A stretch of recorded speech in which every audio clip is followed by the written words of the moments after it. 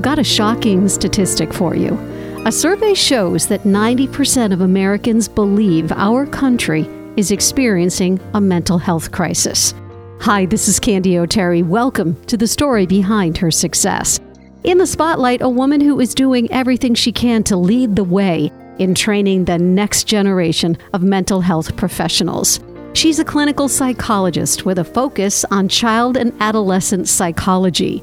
She's the Vice President of Workforce Initiatives and Specialty Training at William James College, where she's also an Associate Professor of Clinical Psychology. Her name is Gemima St. Louis.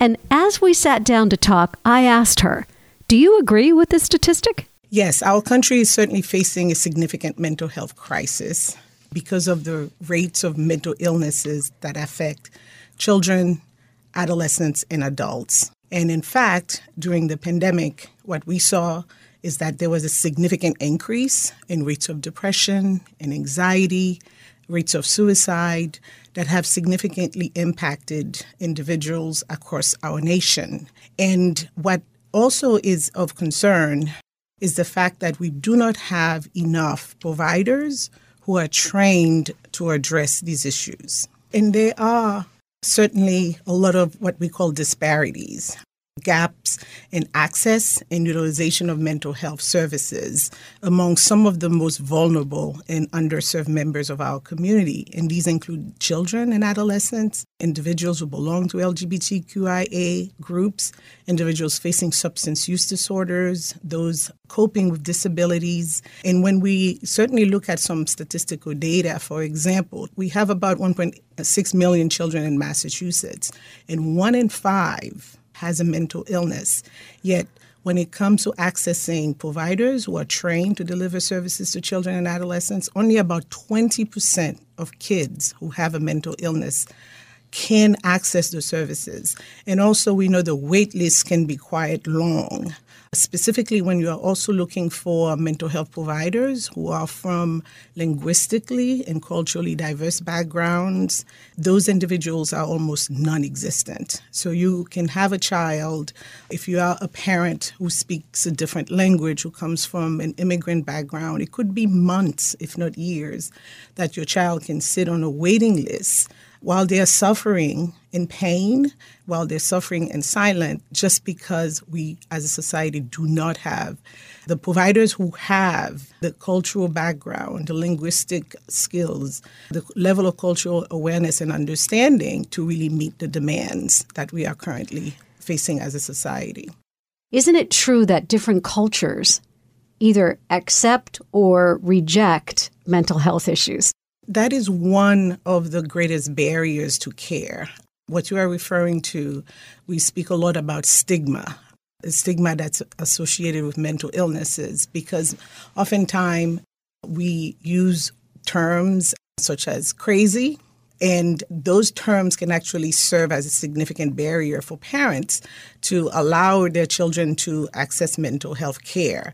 Unfortunately, stigma has been one of the greatest barriers that oftentimes precludes individuals, even adults, who are coping with mental illness to take the first step to seek those services. And this is why it's so important for us to have a platform where we talk about mental illness so we can destigmatize it, so we can break down those barriers and allow all of us to understand that mental illness is a common thing that happens in our society, and it affects individuals across all domains. It doesn't really matter your cultural background. It doesn't really matter your socioeconomic background. It's really an equal opportunity illness that really affects everyone.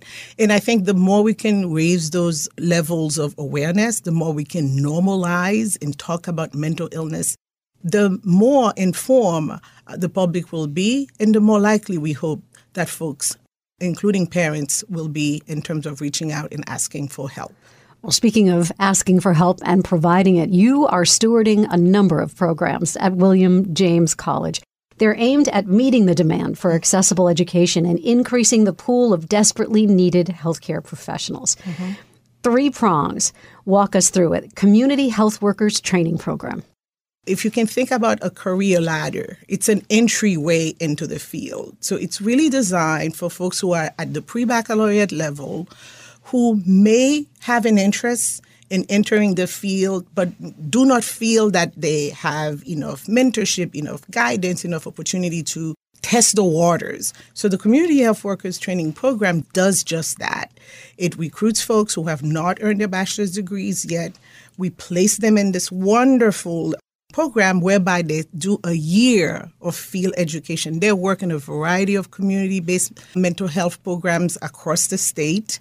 It provides them with opportunity to work with clients, to see what it is like to work as a behavioral health provider. Simultaneously, they are enrolled in a certificate training program. So there's the hands-on field experience that is accompanied by the didactic component, which means that they're learning the skills, they're learning the knowledge so that they can apply that knowledge when they work in the field. And I have to tell you, it's making certainly a significant impact in drawing and retaining folks who are from underserved communities into the field. The students also receive a $5,000 stipend for their living expenses, and so it feels to me like it's such a great way to draw people into the program, and then they can figure out whether it's right for them or not, and they want to move forward. Absolutely. And the stipend, now this is a program that's funded by the federal government, and we work in partnership with other funders to ensure that finances are not the barrier that precludes individuals who are from underrepresented communities to come into the field. The Behavioral Health Service Corps. Talk about that. The Behavioral Health Service Corps is similar to the Community Health Workers Training Program. However, it is designed specifically for graduates who have earned a bachelor's degree. And what we do through the Behavioral Health Service Corps, we envision this as a gap year for students who have completed their degrees, for example, in psychology and sociology, in 1 year where they can earn some additional credits and also have an opportunity to gain some hands-on experience in the field. So these students come, we place them at community-based organizations, again, throughout the state of Massachusetts, where they work with children, adolescents, and parents. They also work with adults with severe mental illnesses, and they are supervised. They receive group supervision. They receive mentorship to really help them determine whether or not this is the field for them. This is the career that they really want to pursue. And at the end of the year of their field training, they can decide to enroll in our master's level training program. And what our college has done in partnership with Mass General Brigham is that these students then can receive scholarships to complete their master's degree and become licensed practitioners in the field. Accelerate the Future Initiative. It was launched last year in partnership with a private foundation, and this is one of those programs that we are truly, truly honored to make available because it specifically provides scholarships for students who are first-generation college students, students who are members of ethnic, racial, and sexual minority groups, students who identify as individuals who have a disability, members of the military and veteran personnel as well, because these are the groups that are severely underrepresented in the field. And so through this program, we are able to attract, to train, and hopefully retain these talented individuals who can bring their levels of cultural awareness, their knowledge, their passion, and their commitment to serving underserved communities. Earlier in your career, you directed a program called Pathways. Can you tell us a little bit about this program? It focuses on the impacts of trauma on children, adolescents, and families. That is one of my favorite programs. I can see the smile on your face. I am a child and adolescent psychologist by training. And I do remember, as far back as I can recall, as a young child growing up in my community and watching the way in which children with disabilities and children with mental illnesses were treated. Although I know that in my community, children are viewed as treasures, they call them. They are loved, they are beloved. But when it comes to children who are different, because of a disability or because of a mental illness, they are not always loved and treasured. And I think that had to do with misunderstanding, a lack of awareness, a lack of knowledge, and a lack of resources. So even way back then, I always knew that whatever I was going to do when I grew up, it would involve working with children and advocating on behalf of children. Fast forward many, many years later, when I became a child and adolescent psychologist, I continued to see some of the same patterns emerging, that children's mental health was always at the bottom of the priority list. They were the forgotten when it came to access. So this is why I, along with colleagues through William James College, launched a Pathways program, and we partnered with school districts that are located in urban school settings. We wrote grants, we raised money so that we could bring mental health services free of charge to children and families in those settings. So for 7 years, I ran this program. I think we served over 500 children and adolescents in the schools that we partnered with. And to this day, another colleague of mine continues to run the Pathways program. But it is an initiative that is very dear to my heart, because I realize that when we do not take the time to address the mental health needs of kids when they were young, those issues carry on into adulthood. And if we do not invest in them now, we will invest in other ways, because mental illnesses do not just disappear when children become adults. Well, speaking of children and adolescents, it all starts in our childhood. Can you tell us where you're from and what life was like in your house? Paint us a picture. So I'm originally from Port-au-Prince, Haiti, and at the age of 14, migrated to the United States. It was quite a culture shock for me coming here, barely speaking English. But we grew up in a very nurturing environment. My mother, my role model. I didn't realize at the time when I was a child that my mom probably was the best psychologist that was around. She just didn't have the official title. I have 4 sisters that grew up with me and a younger brother. So we have 5 girls, and then my younger brother came later. He couldn't get a word in edgewise, I'm sure, right? He would definitely agree with you on that. And I do recall that even though the Haitian culture tends to be very patriarchal, there never were any limits placed on us as girls in terms of what we could achieve. And I think it was certainly early on that drive was instilled in all of us that if we wanted to be president, we could be presidents. If we wanted to be vice presidents, we could be vice presidents. And the focus also on education as a vehicle towards upward mobility. But more importantly, I think what I remember most is that sense of social responsibility and giving back to one's community. My mother made it very clear that when you succeed, first, you shouldn't ever forget where you came from. And second, you should always make a point of bringing those that you've left behind along with you. So I think that lesson certainly stayed with me growing up and coming into the field of psychology, that sense of social obligation to effect change that's going to benefit the community as a whole, and to not necessarily focus on your own successes, but to understand how those successes are the successes of the communities of which you are a part. I think those lessons certainly have stayed with me and have certainly informed my path in my journey. When you came to the United States, you said that it was just a complete culture shock. Take me back. The airplane lands and you walk out. You're laughing. Tell me what it's like. I'm laughing because I came in January and no one told us that we needed warm clothes and coats. Did you come to Boston in January? I came directly to Boston in the middle of January. You poor child. Ill-prepared, but my mother did bring, coats with her to welcome us at the airport. And we lived in Somerville. And back then, Somerville was a very different place. My sisters and I went to Somerville High School, where we ended up in a classroom that had other students from different parts of the world. So we had students from India, from Vietnam, from Cambodia, because at the time, the school didn't have any bilingual programs. I think they didn't know what to do with us. So they put you all together in one room.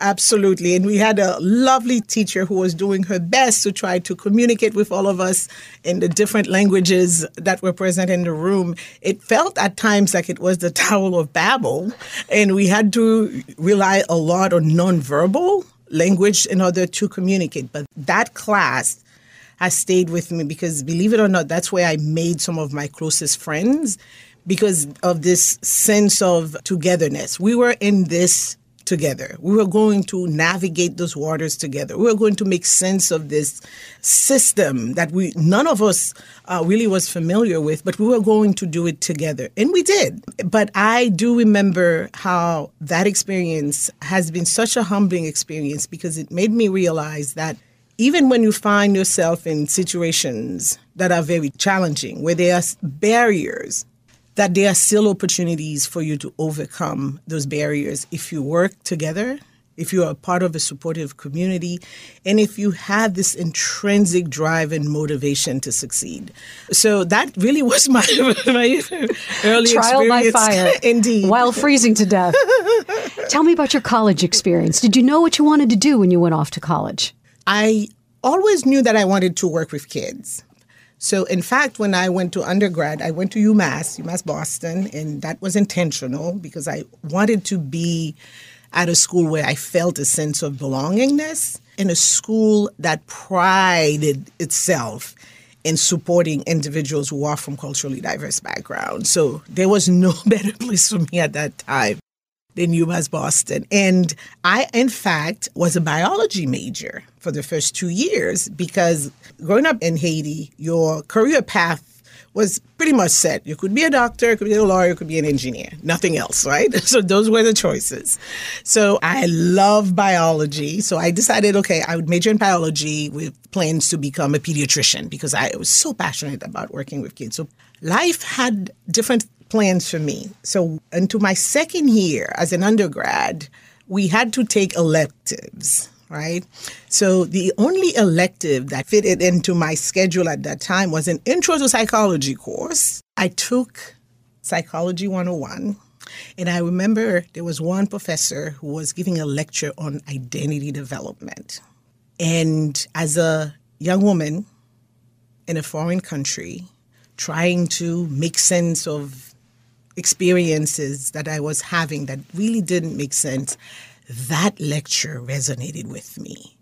I could name what I was going through because back home, I was Gemima, St. Louis. I was not a Black woman. I was part of a community. I was not defined by the color of my skin, by my accent, by the language that I spoke growing up. None of that really mattered. I became a Black person when I came into this country. And to understand, well, how do I define my identity? Am I Black? Am I Haitian?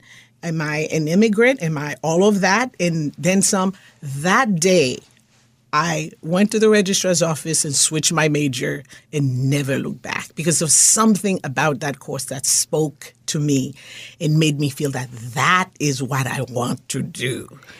So where did you get your advanced degrees, and what was that like? I mean, it's a long journey, right, Gemima? You got to really love what you do. It is. Yes, you really have to love what you do. It was a long journey, but so rewarding. So rewarding. I have to tell the truth that there were moments. There were moments when I had to question, whether or not I was going to be able to continue to do that, to succeed, because it was isolating. So I actually decided to stay at UMass Boston in the clinical psychology program, and that's where I earned my doctoral degree because it just felt right. It was a great place. It felt right at home. But my mentor in that program, Dr. Joan Leem, to this day, the imposter syndrome, the doubting moments that would surface every now and then, questioning whether or not you were good enough, smart enough, talented enough, capable enough. She was that voice that constantly reminded me, yes, you are talented enough, you are smart enough, you are capable enough, and you can do this. So I really feel so fortunate to have had people like her in my life and so many other mentors that have shaped who I am today. And this is why I also feel this great sense of obligation to pay it forward. I'm wondering how your family felt when you got your Ph.D. There's a smile. Well, as my parents always reminded me that my name may be on the diploma, but it's theirs. So I'm grateful for my parents. I'm grateful for my family. I'm grateful for my community, because where I am today, it is all because of them. Are you a mom yourself? I am. I have been blessed with 3 beautiful children. How did motherhood change you? Oh, motherhood changed me in a number of ways. I think first and foremost, it made me realize that there were certain things that I thought were priorities that somehow took a backseat, because now I was responsible for 1 and then 2 and then 3. And I have to say that throughout their development, I have been learning lessons that I could not have learned in any other settings. And now my oldest is 16 and heading toward college next year. The lessons that I'm learning from him about social justice, about humility, it's really humbling to see yourself as a parent with the expectation that you are the one that's supposed to have all the knowledge. And in fact, we learn so much from our children. And I think that those lessons have actually made me a better teacher, a better mentor, because my children are very honest and they keep me accountable. And I have to be accountable to them, because the values that I'm instilling in them, I have to live those values. Next 3 questions I ask everyone who sits where you are. Sure. When an obstacle is in your path, how do you get around it? I see myself as solution-focused, not problem-oriented. And what that means is that I strive to be intentional in everything that I do, so that the barriers do not become the reason why I do not achieve the goals that I set for myself.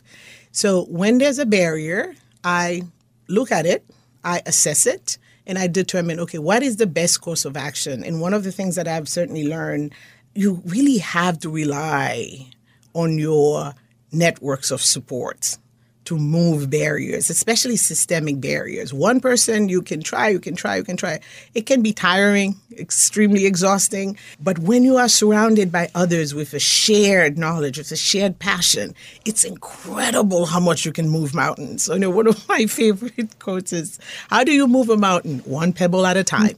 And you rally others with you in order to make what seem impossible possible. What is the best piece of advice you've ever received? And this can be personal or professional. Can you pass that along? Oh, yes. Actually, my step-grandmother used to tell me, Gemima, you have 1 mouth, but 2 hands and 2 feet. So you should do 4 times as much as you talk. Final question. Sure. And Gemima, I want to thank you so much for being so candid and for sharing so much knowledge today on the show. Right now, in this chapter in your life, what does success mean to you? From a personal standpoint, it's looking in the eyes of my children and seeing the young men and the young women that they're becoming. Every time I look at my oldest and he's talking about things that are wrong in this world, things that are wrong at his school, but what he wants to do to redress those wrongs. The importance of social justice and social advocacy, that for me has been the greatest reward and sense of success, because it says that, my husband and I, we are raising socially conscious people who are going to pay it forward, who are going to make their impacts in this world long after we are gone. Professionally, I think there's so much more to do. Every time I sit across one of my students I feel so inspired by them when I see the hunger in their eyes, the light, the passion in them. I feel inspired, and I feel that if this is the future of the field of psychology, the future is bright. Gemima, I want to say thank you so much for being on the show. Thank you very much. Thank you so much for this opportunity. It's been such a pleasure. And that's the story behind her success for this week. My thanks to Gemima St. Louis. She's the Vice President for Workforce Initiatives, Center for Workforce Development, and Associate Professor in the Clinical Psychology Department at William James College. Find out more about her programs on the college website, williamjames.edu. I'm always on the lookout for the next woman to profile. So if you know someone that I should feature on the show, will you please tell me? Just go to my website, candyoterry.com. That's Candy with a Y, OTERRY.com. I'll have a new inspiring story for you next week. What's your story? I can't wait to hear it.